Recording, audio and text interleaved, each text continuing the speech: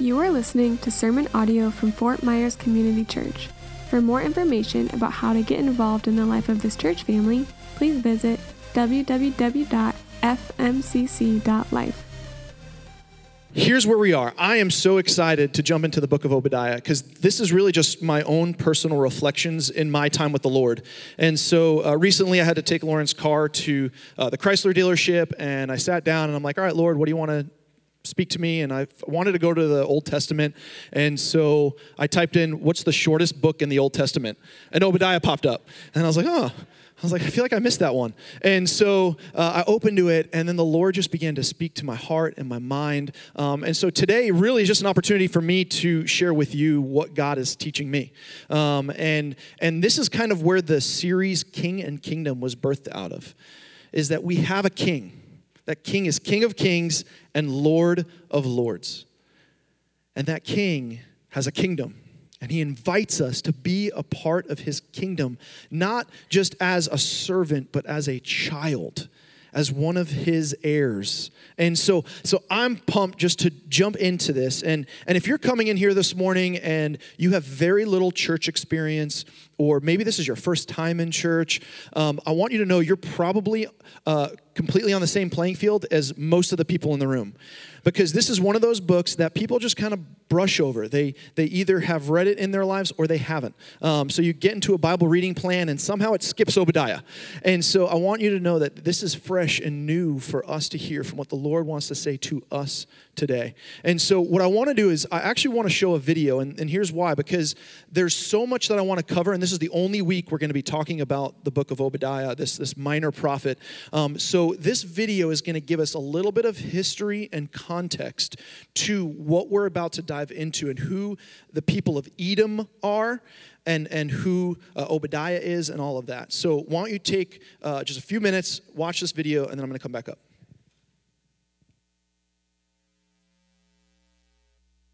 The book of the prophet Obadiah. This is the shortest book in the whole Old Testament. It's a mere 21 verses. And at first glance, it does not look very promising. It's a series of divine judgment poems against the ancient people of Edom, which was a nation that neighbored Israel on the other side of the Dead Sea. However, there is way, way more going on here. So, first, here's the backstory. The people of Edom were unique because they had a shared ancestry with the Israelites. They both belonged to the family of Abraham, who, with Sarah, had their son Isaac, who, with his wife Rebekah, had two sons, Jacob and Esau. Now, the book of Genesis told us the story of these two brothers, and to say the very least, they had a tense relationship. They each later received the names Israel and Edom, which eventually became the name of the families that descended from them. And these families replayed the same difficult relationship of their ancestors.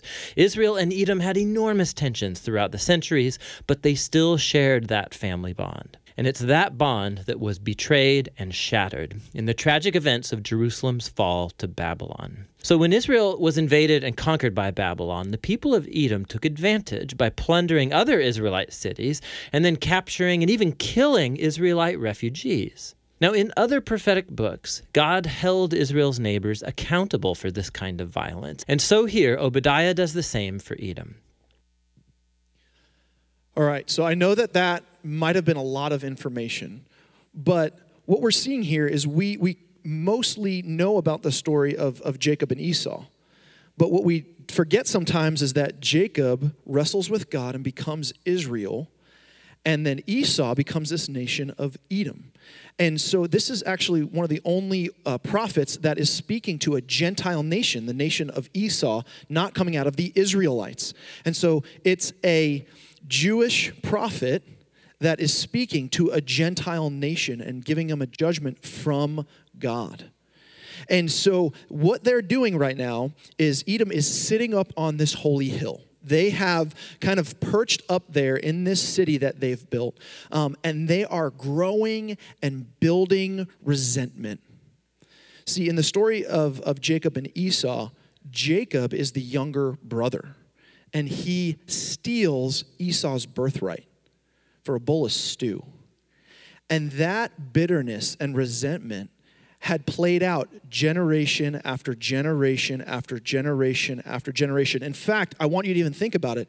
If you are harboring any bitterness or resentment against anybody, I want you to know that that little seed will have huge effects down the line.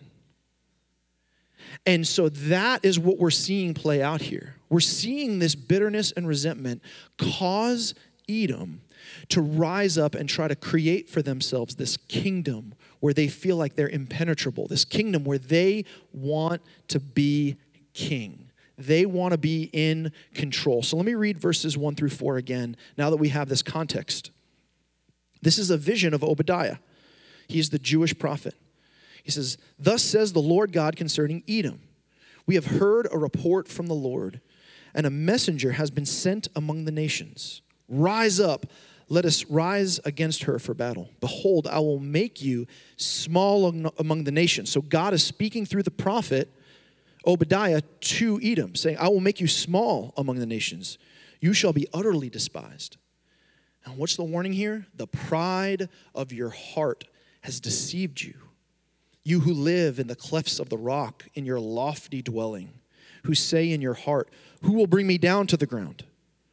Right, this is their self-exaltation, their pride welling up within them, thinking that they cannot be conquered, thinking that they are the best of the best. Though you soar aloft like the eagle, though your nest is set among the stars, from there I will bring you down, declares the Lord. So here's the problem. Pride and self-exaltation lead to destruction. Pride and self-exaltation lead to destruction. There is not one situation in any of our lives that's not going to be true. I mean, think of any marriage relationship. Think of any dating relationship that you find yourself in. There is not one argument that you have where you think that you are 100% right that ends up going well. Married couples, is that correct? See, we are two sinners. In any relationship, there are two sinners. And everybody is bringing sin into the equation. And there's never a scenario where you think you are 100% right where it's going to end up well. Never. Think about relationship with your parents, kids. Think about those relationships. There's never a scenario where what comes out of your mouth or your heart says, "Hey, listen, mom, dad, I know what I'm doing." There's never a scenario where that's going to end up well for you. Or the, "I got this." Or even the mindset of, "Hey, mom, dad, I deserve." And that's not just from kids. I know that's from me when I feel like I've had a good week of eating healthy and I deserve ice cream. We have this mindset. It's pride and self-exaltation. Students, where are my students at? Where are your boys? I got Josie. Where are they? Oh, there they are. Oh, at the back. You guys move back on me. All right, so Caleb, Drew, Ben, right, you guys? So I want you to watch this not only in yourself, but also, are you guys listening to me? Here. There's not one scenario like, I want you to watch this in yourselves. I want you to watch this at your school. We used to call this the big man on campus. But if there's ever a moment in your life or the kids in your school that they put their chest out and they put their head up like this, right? That ever's going to go well, right? They walk around like, well, you get this at the gym a lot, right? These guys come walking down and they're like, it's like they're penguins because they kind of waddle. But like when the chest goes up and the head goes up like this, never ends well. Pride and self-exaltation is causing you to think highly of yourself, perching up in your holy hill. Any interaction with family, coworkers, neighbors, that waiter that got your order wrong 2, 3, 4 times, now you're afraid to send it back because you don't know what's going to happen to your food. When pride causes us to hurt ourselves and hurt others. We don't want anyone to tell you can't do this. I mean, there's that old, like, kind of clever sales trick that you have. It says all clever salesmen, all they need to do is say, "Hey, let me show you something several of your neighbors said that you couldn't afford." and you want to buy it, right? If your neighbor says you can't afford it, or if your neighbor says you wouldn't get it, now you want two,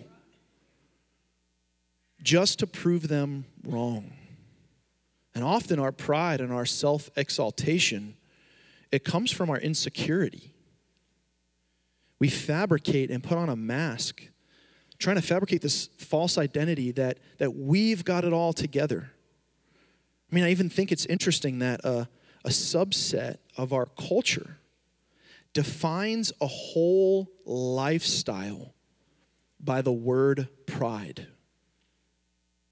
And then what we end up doing is painting it in rainbow, the thing that shows the mercy and the grace of God in the Bible when Noah and his family is experiencing and being brought through this flood, the judgment of God. We have taken the word pride and we have colored it that color that shows we are our own king and we have tried to establish our own kingdom. That's what our world does.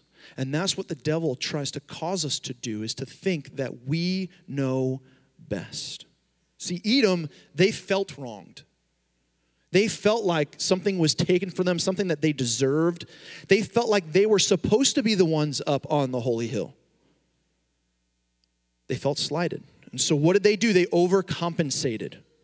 They created this house on a hill. They let this bitterness, resentment build. They built a beautiful city. So they were driven by their accomplishments and their success, all in order to prove their worth. So when those that they felt wronged them were hurting, what they did is they pounced like a predator after injured prey. Let me read this to you, verses 10 and 11. Israel is being plundered. Israel is being hurt, being run out of their city.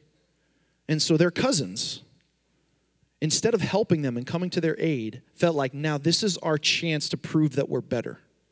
Verse 10. Because of the violence done to your brother Jacob, shame shall cover you, and you shall be cut off forever. On the day that you stood aloof, on the day that strangers carried off his wealth and foreigners entered his gates and cast lots for Jerusalem, you were like one of them. You know, ever hear the phrase, hurt people hurt people?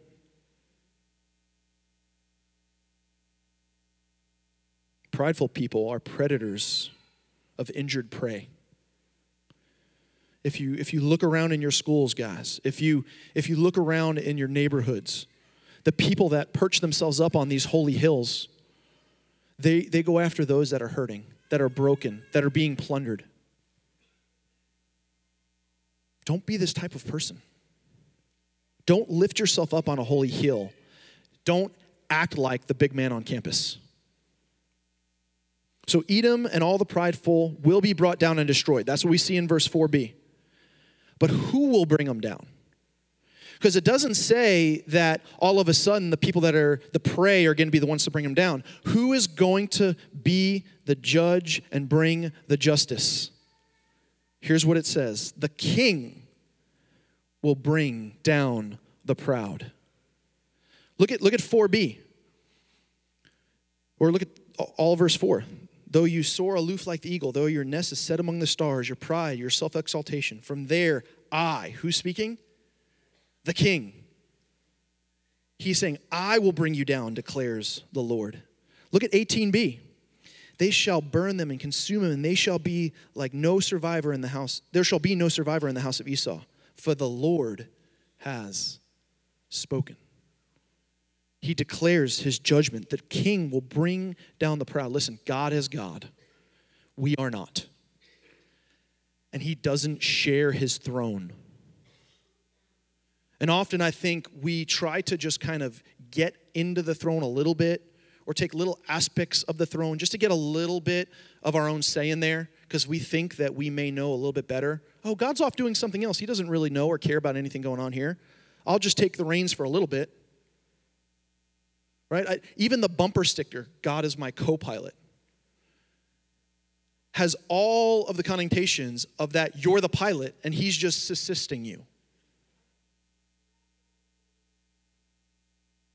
God will not tolerate this sin. That's what it is. Pride and self-exaltation is sin. It's the seed of sin. I mean, even Eve and the serpent in Genesis 3, 4, and 5. What is the interaction and what does the devil try to do through the serpent and get Eve to think about? Genesis 3, 4, and 5. But the serpent said to the woman, you will not surely die. He's trying to get her to question God and his authority. For God knows that when you eat of it, the fruit, your eyes will be opened. And what? You will be like God, knowing good and evil. And God is not just speaking to Edom here.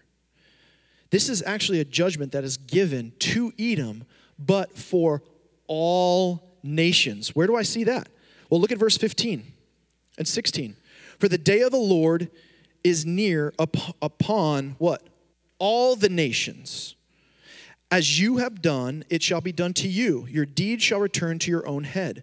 For as you have drunk on my holy mountain, so all the nations shall drink continually. They shall drink and swallow. They shall be as though they have never been. This is a hinge verse here in this passage, where he takes this judgment upon Edom, this specific people group, and brings it to all the nations in the world. Well, where do we see this? Well, the word for Esau in Hebrew is actually a very similar, if not the same word as we see for Adam, which is used in Scripture in the Old Testament to talk about humanity. And so God is declaring this. This isn't like an old letter that was like found one day that doesn't apply to us. This was a judgment that God gave a specific people, but that's supposed to be read and passed down from generation to generation as a warning sign to those that are coming in the future, so that they won't make the same mistakes that Edom made, which is to let their pride and self-exaltation be the thing that drives their life. So God is warning us, and it's not like some people in this room are exempt. If you're sitting here right now and you're like, oh, this is really good for those that I know in my life that are prideful and that exalt themselves, I want you to know it's actually for you.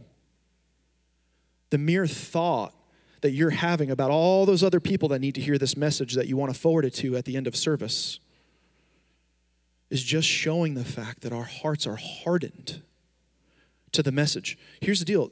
This is what God wanted to tell me when I was reading this. I'm not exempt from this.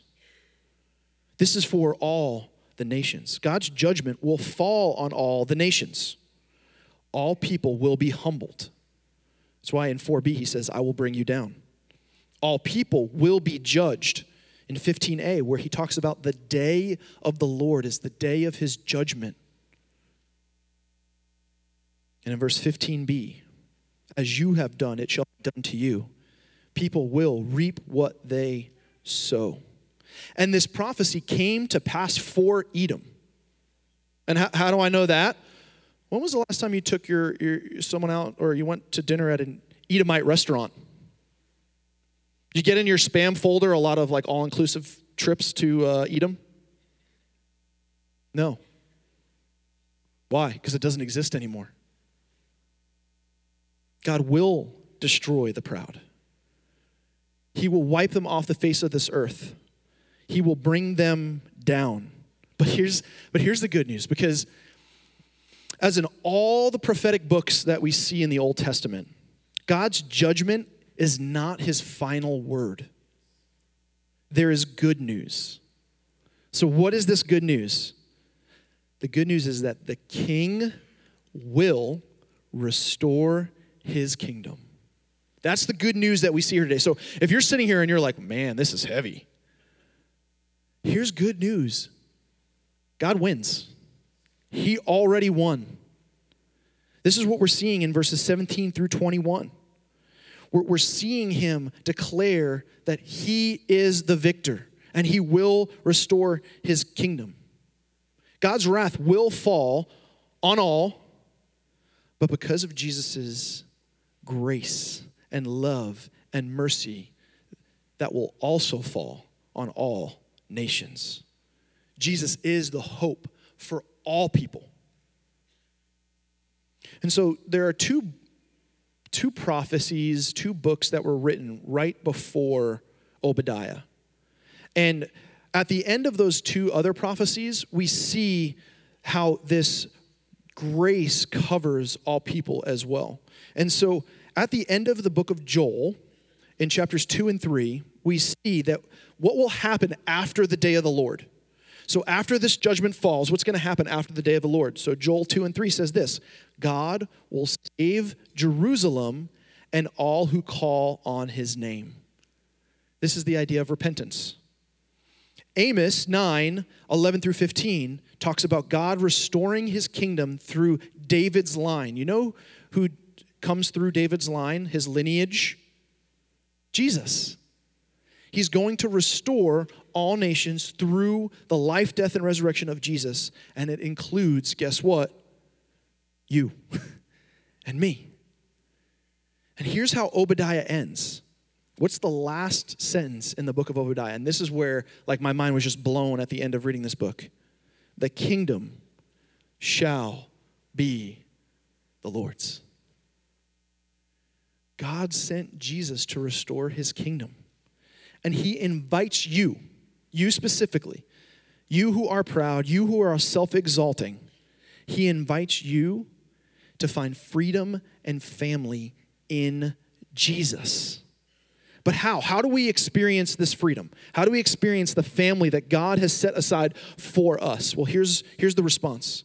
We repent and we trust. We repent and we trust. So this is how this plays out.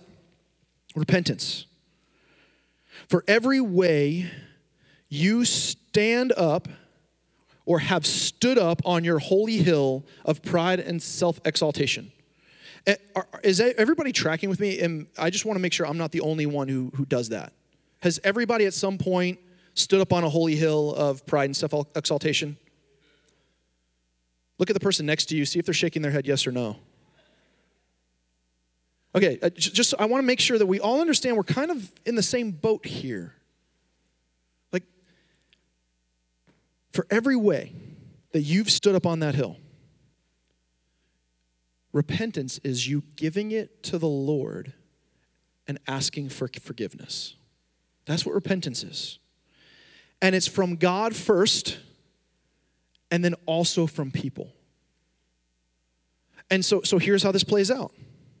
Men, when you leave here today, you may have to look at your wife or your kids, or maybe it's your brothers or sisters, and say, hey, I'm sorry. You know, this week, I screwed it up. Parents, you may have to go into your kids' room tonight when you're putting them to bed and say, hey, I'm sorry. I messed this up. Maybe it's a relationship with your boss or your coworkers, or maybe the neighbor that messed up your mulch. And you need to ask forgiveness. Before you do that, go to the Lord and receive his forgiveness that he has given you through Jesus. And then go and reconcile with those around you. Saying I'm sorry is a great way to get off that holy hill. That's called repentance. If we're ever at a place in our lives where we feel like, no, I should not apologize, or I should not apologize first, that is us standing up, waiting to pounce when the prey is injured. That's why in relationships we tend to drum up the past. We're holding on to that one thing that they did so that when we do something wrong, we can throw that in their face. That will never glorify God. That will never restore relationship. So we have to understand that God has set forth in his word a process. He has told us what is good for us. And he has said, hey, it's good for you not to perch up there in your eagle's nest. But come down and recognize you're human.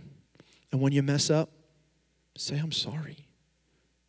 That is what God calls us to, because he's called us to unity and reconciliation and love and mercy and grace. And their response has nothing to do with what God calls you to do. I may need to say that again. Because we drum up in our minds an idea, right? We have to muster up courage. I get that. Hopefully that you're doing it not with your own human ability, but through the power of the Holy Spirit. You're like, okay, I need to go apologize for this person, but they also need to apologize to me. You ever have that feeling? So you go, okay, God, I'm going to make a deal with you. Here's my deal. I'm going to go say I'm sorry. And then they have to say this to me. Because if they don't, then I'm taking back my sorry. Oh, I might be hitting too many buttons right now. I feel this. Because that's what we do. I do it. Oh, I'll apologize all day as long as you own up to what you did. It's not what God calls us to. Our apology should not have conditions. In fact, God in his word tells us through Matthew 18 that we should forgive 70 times 7. Continuously, completely, fully. Don't make yourself 70 times 7 boxes that you have to check off. I've done it. I've done my duty. No, he's saying when you forgive completely. Not dependent on what they're going to do back to you. And so, our response is to repent. I love what 2 Chronicles 7:14 says. If my people who are called by my name humble themselves and pray and seek my face and turn from their wicked ways, then I will hear from heaven and I will forgive their sins and heal their land. We need to repent. Repenting is laying down our pride. 2 Corinthians 5:15. I'm going to read this in the NLT because I think it says it in such an artistic and beautiful way. This is a paraphrase of the ESV. It says, he died for everyone. This is Jesus. He died for everyone so that those who receive his new life will no longer live for themselves. Instead, they will live for Christ who died and was raised for them. Where do we find the courage or the energy or the ability to forgive? It's through the gospel. Everything terrible that you have ever done, that you are currently doing, and that you will do in the future, Jesus has taken on the cross. And he has offered you the fullness of forgiveness. He doesn't hold back little bits of forgiveness. He gives it all to you, unconditionally. So it's out of an overflow of that we then forgive others. And so we repent and then we trust. We trust Jesus for our salvation, yes. But then we also trust Jesus that he is going to heal the wounds that those other people with pride and exaltation have done to us. That he is the judge, he is the justifier. So we're not only trusting him for our own salvation and our own forgiveness and our own repentance, but we're actually also trusting him for the response of those that have hurt us. Those seeds of bitterness and resentment are a cancer that will destroy you. And often we give people way too much power. We give the devil a foothold in our lives because we're holding on to those seeds of resentment and bitterness. I just want to encourage you, don't do that. You're hurting yourself. You're hurting the work that God wants to do in your own heart. In fact, you're thinking about it. Can I tell you this? You're thinking about it way more than that other person.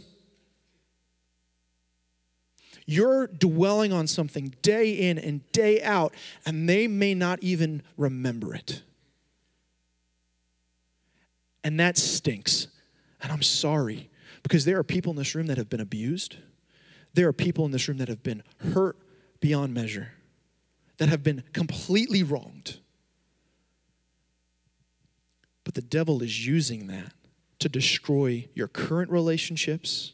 He's using that to destroy your faith and destroy you glorifying him and serving him with your life. Because often when we have that resentment and bitterness in us, we don't want to serve the Lord. We don't feel like we're worthy. And so often that stuff is just this seed inside of us that causes death and decay and destruction. So we repent, yes, but we also have to trust. And just like Edom and Israel, God calls you to forgive just like he has forgiven us. If you need some extra reading in this, go to Matthew 18. Matthew 18 is a great passage of Scripture if you're struggling with forgiveness, to just sit and read and ask the Lord, God, what would you have me do with this? And we also, as your church, we want to walk with you in this. If you're struggling in those relationships, if someone's really hurt you and you need counseling, we want to come alongside you and help get you into the place where you can find healing and restoration from these things. Women, we specifically have a group. It's an anonymous group, so we don't post this anywhere, but there's a group that we have a leader that is walking with abused women specifically, counseling them and walking them through restoration in these broken relationships. So if you need that, please, you can email info@fmcc.life. You can email me directly, bill@fmcc.life. We will plug you in because we want you to find healing in these areas. So here's what I love about this book. Here's why I was so excited to share this. Because I know, beyond I know, that all people will find their death in pride and self-exaltation. I know that as your pastor, that every single person here will find destruction in pride and self-exaltation. But our King, being rich in mercy, in love, because of the great love in which he has had for us, will restore his kingdom. And he will fight for those that are in his kingdom. He saves us, he gives us life, and he restores his kingdom in us and in the world around us. Amen? So this is how we're going to respond. I'm going to invite Miguel on up. He's going to start playing because we're going to respond in communion. And communion is this beautiful picture of forgiveness. When Jesus was with his disciples, he took out a piece of bread. This was in a lot of ways an analogy. And he broke this bread and he said, when you eat of this, do this in remembrance of me. So he took bread and he broke it. And he wanted them to understand that this is his body, that he is now going to the cross and is going to be broken for them. And then he took a cup, and it was filled with some wine from the vine. And he said, this is my blood poured out for you. Do this in remembrance of me. And so when we come, we are responding with repentance and trust. Repentance, saying, God, I am sorry for all of the things. So don't just come quickly. This is actually an opportunity for us to respond. This is an opportunity for us to sit with our King, receive his forgiveness without doubt, without wondering if he has forgiven you, knowing he has forgiven you. And then we come and we take the bread and we dip it in the cup. And we take it in repentance and then trust, knowing that he is going to restore his kingdom in us. He has restored his kingdom in us. And in our world and in our community, he will. That's a promise. I know we look at our world right now and it's broken. God will restore his kingdom. He will do it. That is a promise. And so we take this in remembrance of what he has done. Can I pray for us? Jesus, thank you for the opportunity that we have to come and to remember all that you have done. God, thank you for your Son who has given us life, hope, grace, mercy. God, I pray that we would come humbly before you now. And if there is somebody even here in this room that we can reconcile with, God, I pray that we would do so. receiving your forgiveness and extending your forgiveness to every man, woman, and child around us for your name and your glory. We love you. It's in your name that we pray. Amen.